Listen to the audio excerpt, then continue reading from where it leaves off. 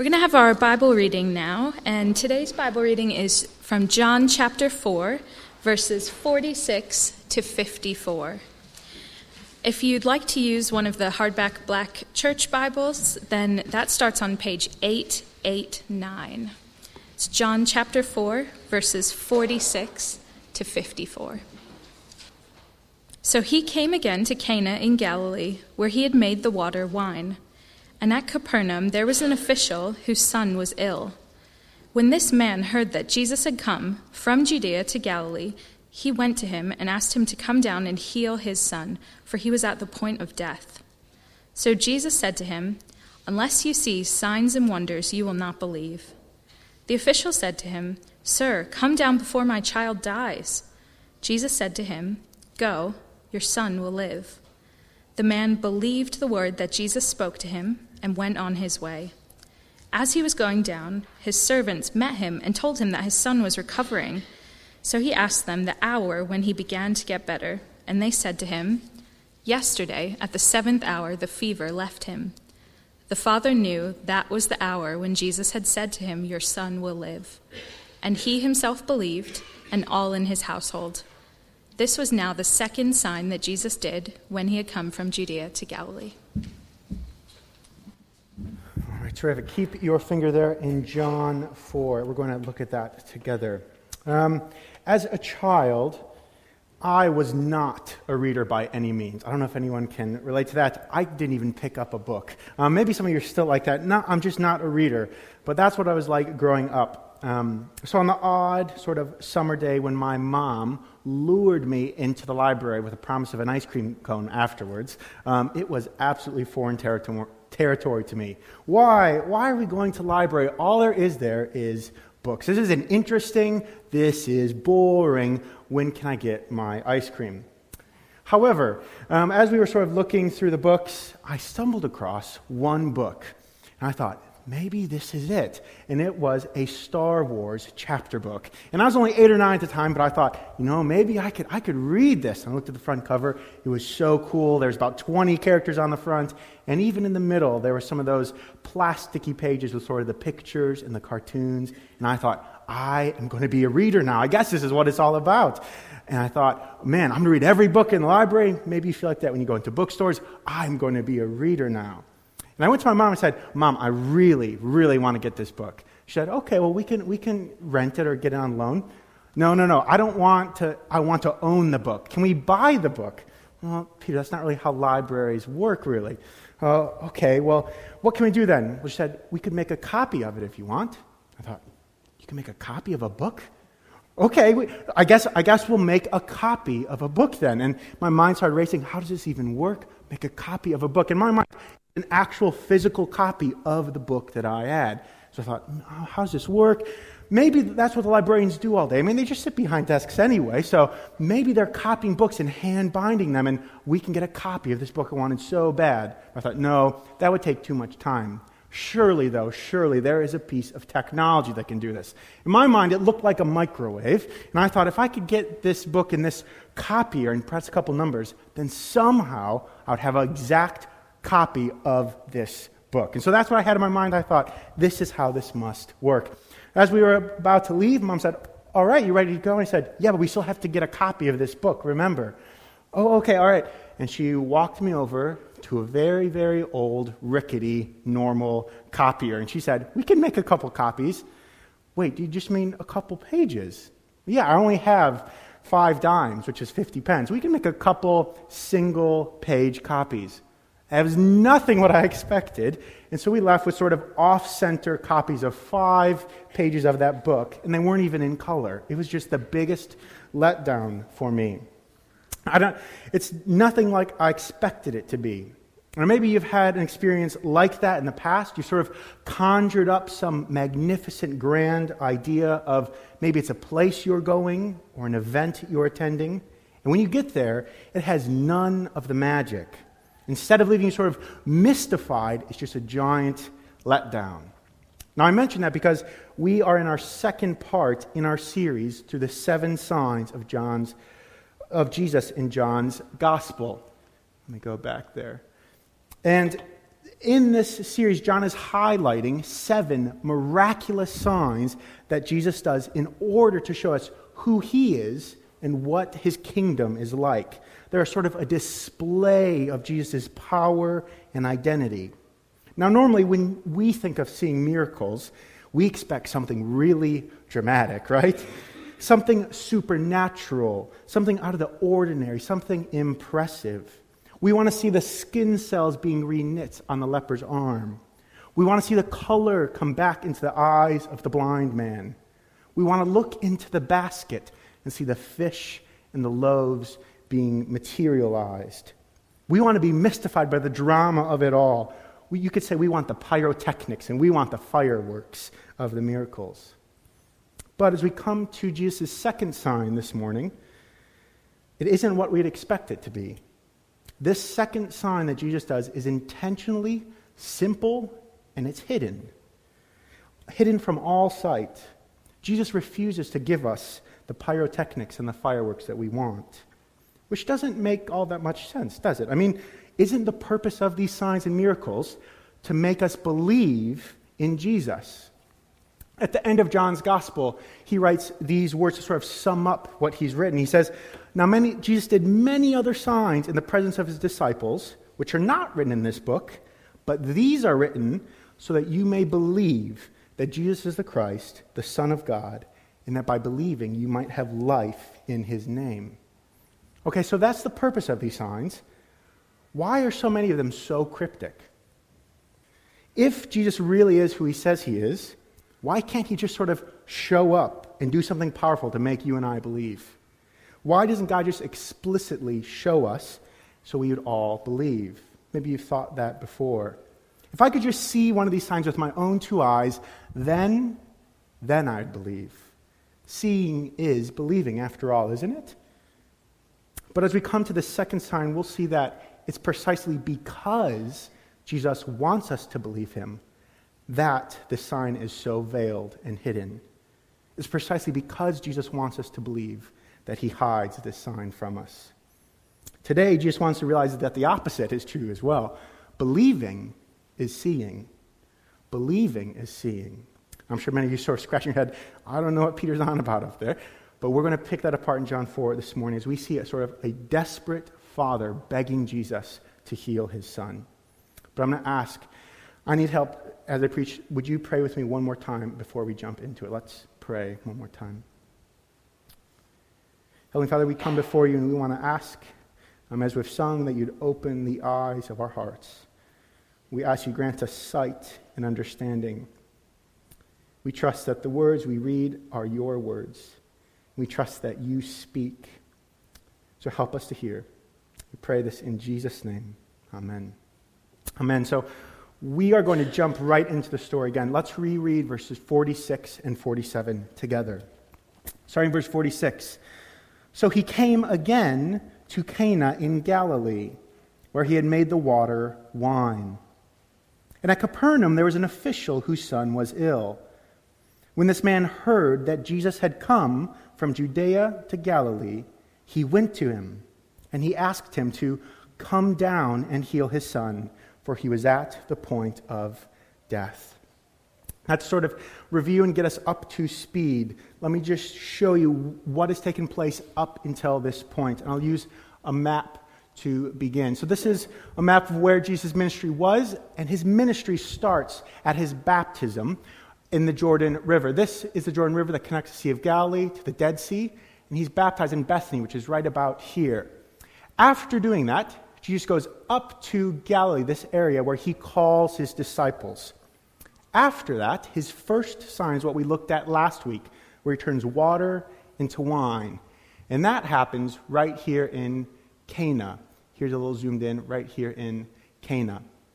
After doing that sign, Jesus then goes down, all the way down to Jerusalem in Judea, where there is the Passover feast. And if you, in your Bibles, just flip over one page to John 2:23, we read these words. Now when he was in Jerusalem at the Passover feast, many believed in his name when they saw the signs he was doing. So even though John says this is the second sign today, Jesus is doing other signs in Jerusalem. There's a crowd forming. There's popularity around Jesus. Who is this Jesus? After the feast is over, Jesus starts heading back towards Galilee. He stops in a city called Sychar, where he meets the woman at the well, which many of you will know well that story. After that, he goes back up into Galilee, and he goes back to Cana, where he did his first sign that John calls it, turning water into wine right here in Cana. The crowds are gathering. There's a sense of intrigue around Jesus. And we pick up the story here in Cana. And in the story, we're introduced to a man. We don't know his name, but what we do know is that he is an official. And that tells us something about this man.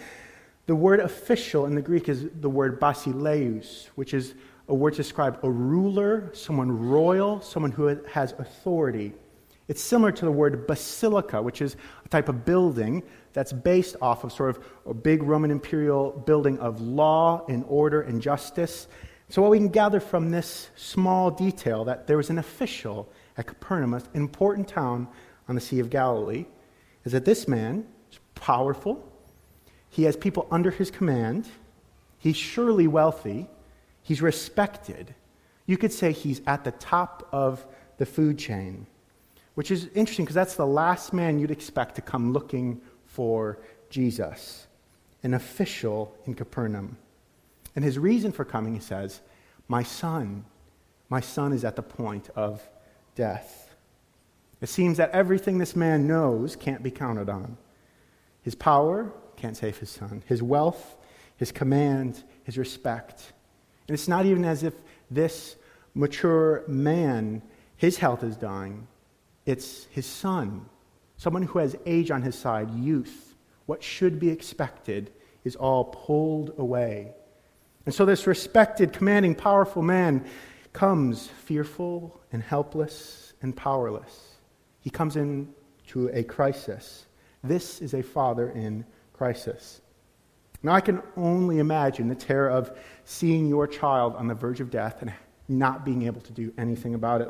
I hear the stories of sort of parents not being able to hold their newborn child because they are whisked away to fight for their lives. Maybe some of you have been there. I can imagine sort of a restless desperation, trying to do everything you can, but unable to bring about any healing that you want. This is the situation of this man that comes to Jesus. And he comes from Capernaum to Cana. Now, the distance between Capernaum and Cana is roughly 20 miles, which from this spot, if you were to, is roughly to the very center of Ipswich as the crow flies. That's the rough distance, to give you distance in your mind from here to the center of Ipswich. A little over 20 miles. And it's not just a straight road on level ground either. There's elevation as well. There's about 800 feet elevation going up to Cana. So, even though he's going southwest, he says, I'm going up to Cana. Will you come down with me to Capernaum? This is an elevation. This is why he says, come down with me. Now, we don't know if this man walked, if he had horses. We could assume so. But it wasn't a 20-minute car drive. In fact, there's some reason to believe it took roughly 5 to 7 hours to make this journey. And his request in verse 47. When the man heard that Jesus had come from Judea to Galilee, he went to him and asked him to come down and heal his son. Come down with me, Jesus. He wants to get Jesus from Cana to Capernaum. It's not like this man can call an ambulance or get his dying son emergently transported by helicopter to Jesus. He has to leave his dying son behind him. No phones, no way of communicating. Walk 20 miles up into the hill country to beg this man, Jesus, who he's never met before in his life, to come back down and heal his son. That is a big request. Jesus, will you come back down and heal and save my son? Now, we don't know what this man had in mind. We only know he was desperate and he was looking for a miracle. If I can get Jesus to come down, if I can get him to come down to Capernaum, then my son might have a fighting chance. So he asked Jesus, will you come down? And then Jesus gives a very, very odd response in verse 48. So Jesus said to him, unless you see signs and wonders, you will not believe. What? What did Jesus say? Why is this a point? No, he's asking, will you come down with him to save his son? What is this about unless you believe, or you will not believe unless you see signs and wonders? It seems sort of like a tangent Jesus is taking. Well, an important point is that even though it says Jesus said to him, it says, unless you see signs. Now, I don't know, in some of your Bibles, next to the word you might see like a sort of a footnote. If you follow that down to your Bibles, you'll see that this you is plural. So even though Jesus is speaking to this man, unless you see signs and wonders, you will not believe. He's saying, unless you all, or in Southern, unless y'all see signs and wonders, you're not going to believe. Although he's speaking to this man, he's speaking to all those around him. So what does it mean, you will not believe unless you see signs and wonders? Well, I think this is Jesus sort of commenting at his frustration at the people's unbelief. As you know, people are surrounding him saying, do another sign, do another miracle.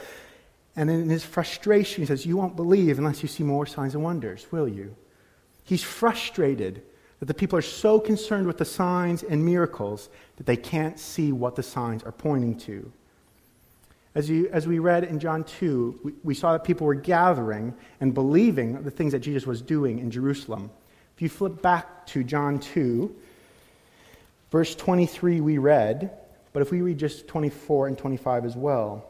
So starting chapter 2, verse 23, it says, now he was in Jerusalem at the Passover feast. Many believed in his name when they saw the signs he was doing. But Jesus on his part did not entrust himself to them, because he knew all people, and needed no one to bear witness about man, for he himself knew what was in man. So people are gathering around him, but Jesus does not entrust himself. Why? It seems that's because Jesus is suspicious of these signs in and of themselves. He's worried that people are becoming too focused on the sign and not realizing what it's pointing to. He understands what's going on actually underneath in the people's hearts. And he can see that there's two reasons why sort of doing these signs is dangerous. Number one, he could just be another miracle worker. There's many people this time claiming to be able to give healing and to give insight, to be able to do wonders. And he doesn't want the people around him to have a sort of a sign-centered faith. Or you could put it another way, he doesn't want to become another one-hit wonder. He doesn't want to be reduced to the things he is doing. He's more than that. C.S. Lewis said like this, God doesn't do parlor tricks. God doesn't do parlor tricks. And this is what John is trying to communicate. So in the other Gospels, Matthew, Mark, and Luke, anytime Jesus does these miracles, they use the Greek word dunamis, which means power or ability or force. But when John talks about these miracles, he uses this word, semeion. It's a sign. In John's rendition, Jesus does not want to be equated with the things he can do. He is more than that. He does not want to be reduced to a man who can do wonders. You need to see what's behind the sign. And second, I think, Jesus believes that signs, as wonderful and powerful as they are, cannot compel faith.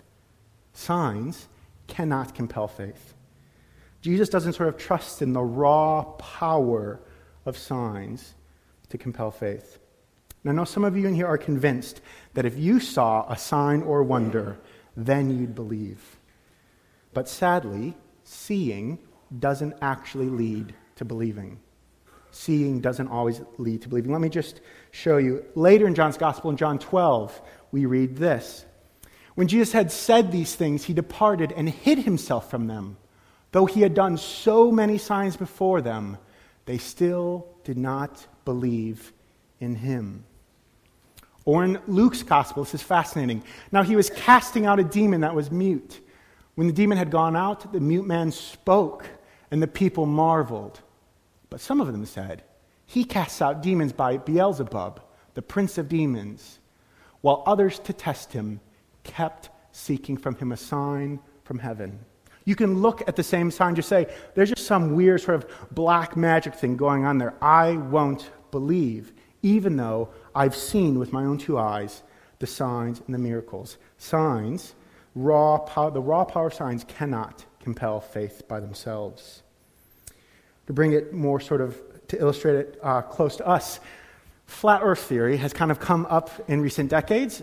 If you believe the earth is flat, you are very welcome here, but maybe that's a discussion for another time. But flat earth theorists kind of have begun to look at the horizon, and they do have a point. The horizon is flat, but they say, look, I see the horizon is flat. I think this is all conspiracy. The earth must be flat. Now, if you were to say, hey, guess what? We've been out to outer space, and we have pictures, and it's a circle, it's a sphere, it's a globe. Let me show them to you. Do you think that will cause them to believe?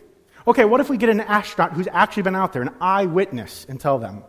Will that sign compel belief? It seems the same sort of thing is going on here. Jesus is worried about just being a sign healer and people not understanding what's behind the sign. And then we read in verse 49, the man's persistence. It's as if the man doesn't even realize what Jesus has said. He's so laser-focused. In verse 49, he says, the official said to him, "Sir, come down before my child dies." The second request, again, come down before my child dies. He's not even fazed by this frustration of Jesus. He has laser focus because his son is on the point of death. And Jesus responds in verse 50. Jesus said to him, "Go, your son will live." Go, your son will live. Do you notice this is not what the man asked? This is not what the man expected. The man wanted, the pyrotechnist, the pipers, he wanted Jesus to come down to Capernaum. But what does Jesus do? He sends the man home alone. How would you feel?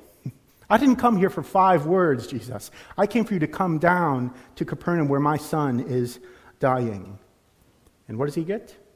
20 miles of traveling, leaving his dying son, not knowing whether he's going to live. Go, your son will live. 5 words. Jesus' sign is intentionally simple, and it cannot be seen. It can only be heard. He gives us a word.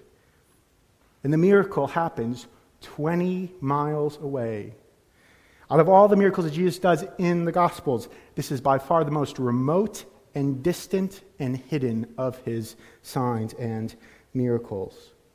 So what Jesus does is he takes this man who's in sort of a crisis of life, and he pushes him a little bit further into a crisis of belief. From a crisis of life, he moves him to a crisis of belief. Will you believe me? It's time for you to go home now. It's time for you to go home now. How do you hear those words? It's time for you to go home now. How hard it would be to walk back 20 miles with only 5 words of confirmation from a man you've never met before. Would you be willing, in your desperation, to take Jesus at his word? We read in verse 50, and he believed the word that Jesus spoke to him and went on his way. Jesus says, go, and the man goes. Instead of seeing and believing, the man hears and he obeys. Instead of seeing and believing, the man hears and he obeys. Now for this man, going home, as simple as that is, surely was the hardest act of faith he ever had to do. How would you feel walking back the hours wondering if the 5 words of Jesus did the job? Some of you can probably relate to this man's experience. You sort of open God's word, you hear his promises that you're forgiven, that you need to pick up your cross and you'll find life. Trust that the last shall be first. Maybe you felt a call on your life from God and you've begun walking home. But you've been walking for 20 miles or 40 miles, 100 miles, waiting to see the sign for yourself. It's time for you to go home now. And then we read what actually happens in verse 51 to 54. Let's read that. And as he was going down, his servants met him and told him that his son was recovering.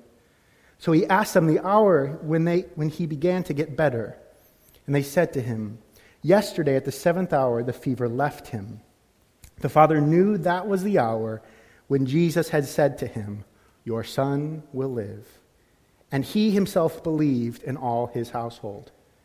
This was now the second sign that Jesus did when he had come from Judea to Galilee. This man goes down, takes Jesus at his word, goes back down to Capernaum, and he finds that his son is recovering, healed at the 7th hour, the exact hour that Jesus gave those 5 words, "Go, your son will live." Now, interesting, it then says, and the man believed. Didn't he already believe? If you look at verse 50, it says, the man believed. But notice that in verse 50, the man believed the word that Jesus had spoke to him. And then here in verse 53, and he himself believed, and all his household. In verse 50, he believes Jesus' words. He believes the sign. But in verse 53, I think John is giving us a wink. He believes Jesus.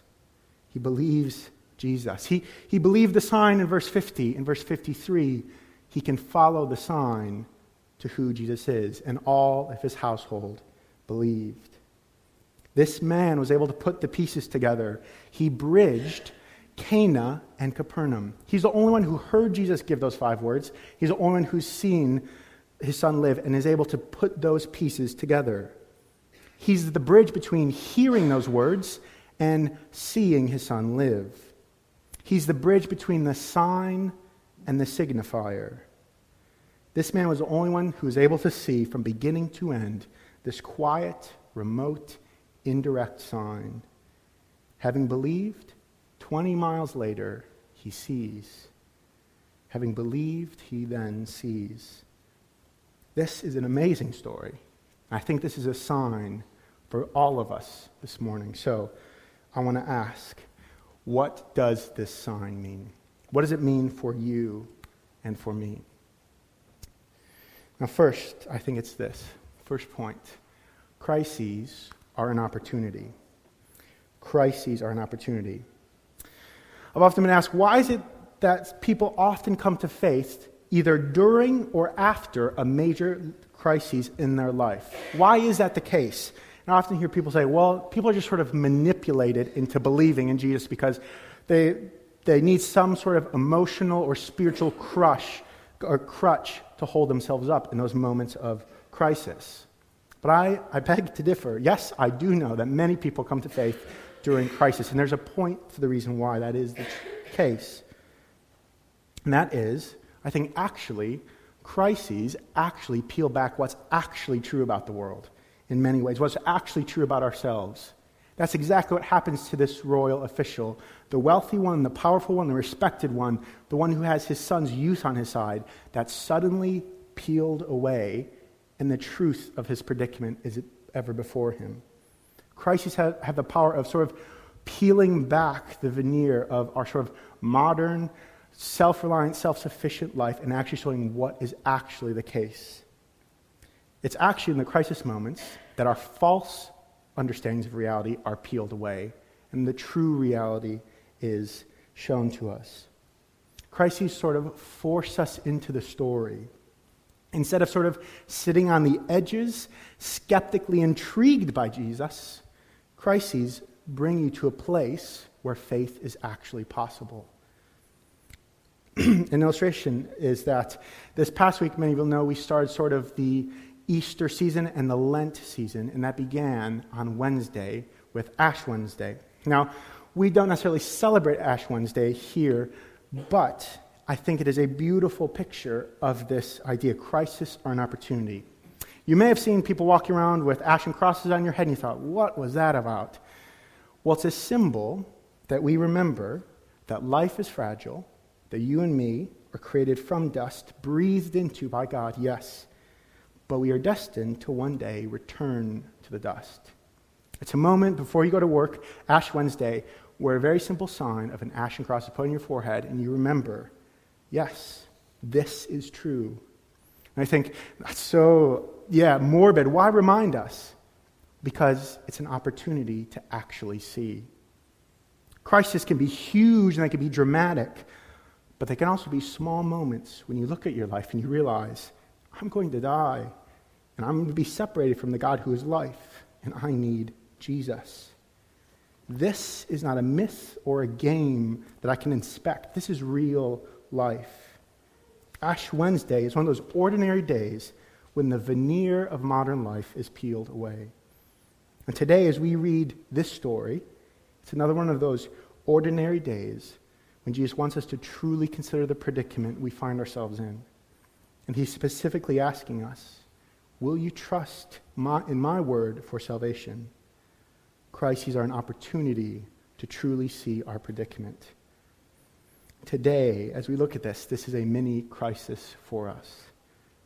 But second, obedience is an act of faith. Obedience is an act of faith. For this man, his faith was simply putting one foot after the other as he walked home from Cana to Capernaum. Obeying Jesus' word, you need to go home now. You need to go home now is a great act of faith. Now, he could have just kind of argued with Jesus. He could have tried and find another physician, but instead, he obeyed and he walked home. Now, please don't misunderstand me as I say this. I'm not saying you need to be perfectly obedient to be saved. That is not the gospel. The gospel is that Jesus said God has already spoken his grace and his mercy over you and me. Even in this story, though, the healing of the official son, it is not dependent on the man's obedience to walk home. Jesus has already said, your son will live. Jesus has already spoken his grace and his mercy, and he has done the miracle already. However, the man was called to step out in faith and trust Jesus by walking home. If he never went home, he would have never seen. The call of obedience unlocks the situation where faith is actually possible. Or to put it another way, Christianity can only be understood from the inside and not the outside. Until you're willing to take a step of faith and obey his call on you, you will never truly see. Or illustrate it like this. I know that lunch is coming up next couple hours, and so what if I talked about steak for a while? And I said, I prepared the best steak you could ever imagine. And I told you about steak, where the cow was from, what the cow ate, the technique of making it, the seasoning, and I talked about how juicy it was and rare and all these different things. And your mouth is watering, but until you take a slice of that and put it in your mouth, you will never truly understand. Hear how ordinary Jesus' command is. Go home. What does that mean for you today that you need to go home? To step into the grace of God. Some of you have been sitting on the sidelines and you've been listening. You've been hearing the signs of Jesus. You've been seeing how he works in other people's lives. And you're waiting for that final sign that will seal the deal. You're waiting for the pyrotechnics and the fireworks before you believe. Maybe Jesus is intentionally withholding the pyrotechnics precisely because he wants you to believe. I'm not saying this is blind faith. He gives us many signs and wonders and witnesses, but perhaps one more sign isn't necessarily going to seal the deal of your belief. In the crisis of faith, you have a choice. Will you step out and trust Jesus? Or will you go back to the sidelines and watch from a distance? If you're looking for a sign today, this is the sign. Perhaps you're waiting for maybe that lightning bolt moment deep down in your heart that confirms, yes, I really do believe. That might come. But more often, trusting in Jesus for eternal, abundant life looks very, very ordinary. It means confessing with your mouth that Jesus is Lord and living as if what he said is actually the truest thing about you, that you are a beloved child of God, forgiven, redeemed, headed for glory. And until then, you are called to pick up a cross and enter in a new way of being human in this world, a life that looks like and tastes like Jesus. Perhaps the act of faith is an act of obedience where you say, I don't know for sure about this Jesus, but I'm going to take a step inside of this faith and live as if it's actually true. If you take that step of faith, you will then see it is true. By believing, you will truly see. What does it mean for Jesus to say to you, it's time to go home now?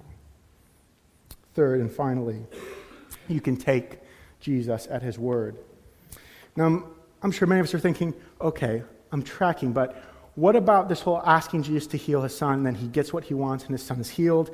Does this mean that basically I can ask Jesus to save my child from sickness and he's going to do it? Is that what this means? I don't know, he might, but that doesn't seem to be the point that John is making here. The healing of a son on the verge of death is a sign of what Jesus actually wants to give you. He will do more than just heal a temporary illness. Jesus, again, doesn't want us to be preoccupied with the sign that we missed the signifier. Presumably, this boy that was recovered, he eventually one day died, and so did the official. And so the offer is not sort of a temporary remedy to an illness. What is on offer is an eternal, abundant, everlasting life with Jesus. Just one chapter earlier in John's Gospel, in John 3, Jesus said words that we know very well. For God so loved the world that he gave his only Son, that whoever believes in him should not perish, but have eternal life. For God did not send his Son into the world to condemn the world, but in order that it might be saved through him. He wants to give you his only Son so that you might have eternal life, not just temporary resuscitation before you die again. Now, if you're here this morning and you've never trusted in Jesus, I hope you can see I'm trying to lovingly push you into the center of the story. Will you trust that Jesus is the Son of God who came to save and forgive you? This man had to take Jesus at his word before he saw with his own two eyes. And I promise you, you can take Jesus at his word. So I'm asking you, will you this morning? For others of us who have trusted in Jesus and trusted in his signs, some of you have been walking home for miles, and you feel exhausted, and you need to hear the trustworthy words of Jesus again, the words that raise the dead and open the eyes of the blind and heal the sick and forgive our sins and our trespasses. This promise that go home, your son will live, was specific to this one individual. But Jesus also has very specific promises for you specifically. So what I want to do right now, I want to read some words of Jesus' promises to you this morning. So I'm going to read some of the things that Jesus says to you. And as I read, I'm going to ask that you close your eyes, and we're going to read through and hear the words of Jesus this morning. So let's close our eyes and let's listen to the words of Jesus to us. Again, Jesus spoke, saying, I am the light of the world. Whoever follows me will not walk in darkness, but will have the light of life. Jesus said, I am the resurrection and the life. Whoever believes in me, though he die, yet shall he live. Peace I leave with you. My peace I give to you. Not as the world gives do I give to you. Let not your hearts be troubled, neither let them be afraid. Come to me, all who labor and are heavy laden, and I will give you rest. Take my yoke upon you and learn from me, for I am gentle and lowly in heart, and you will find rest for your souls, for my yoke is easy and my burden is light. If anyone would come after me, let him deny himself and take up his cross and follow me. For whoever would save his life will lose it, but whoever loses his life for my sake will find it. Behold, I am with you always, even to the end of the age. I am the bread of life. Whoever comes to me shall not hunger, and whoever believes in me shall never, ever thirst.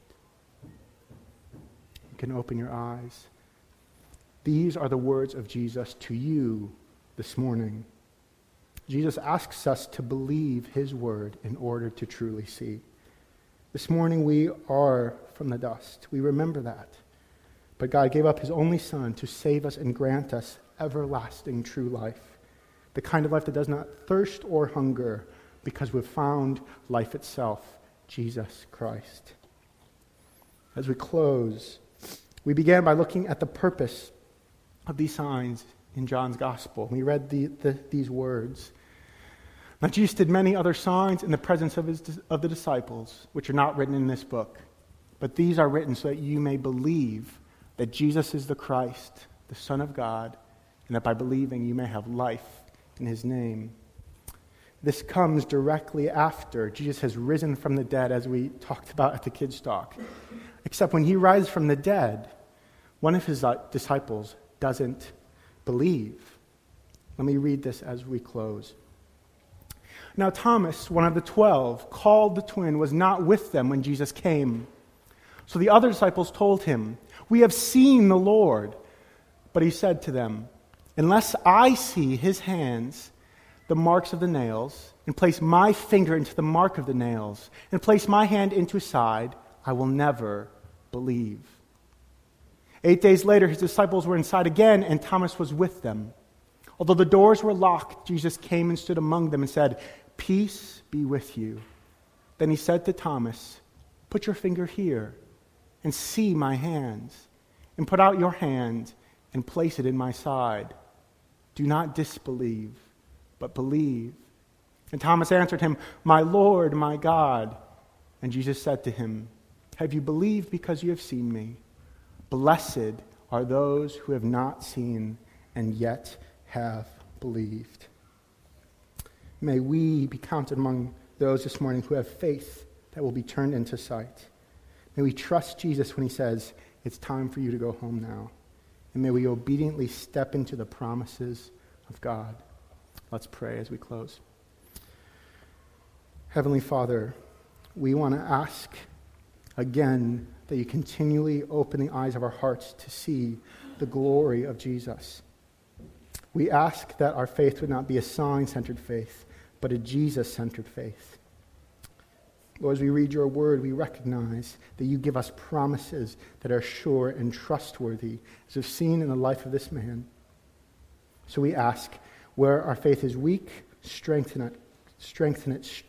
May you grant us, by the power of your Spirit, to see and behold Jesus, life himself, the truth, the way.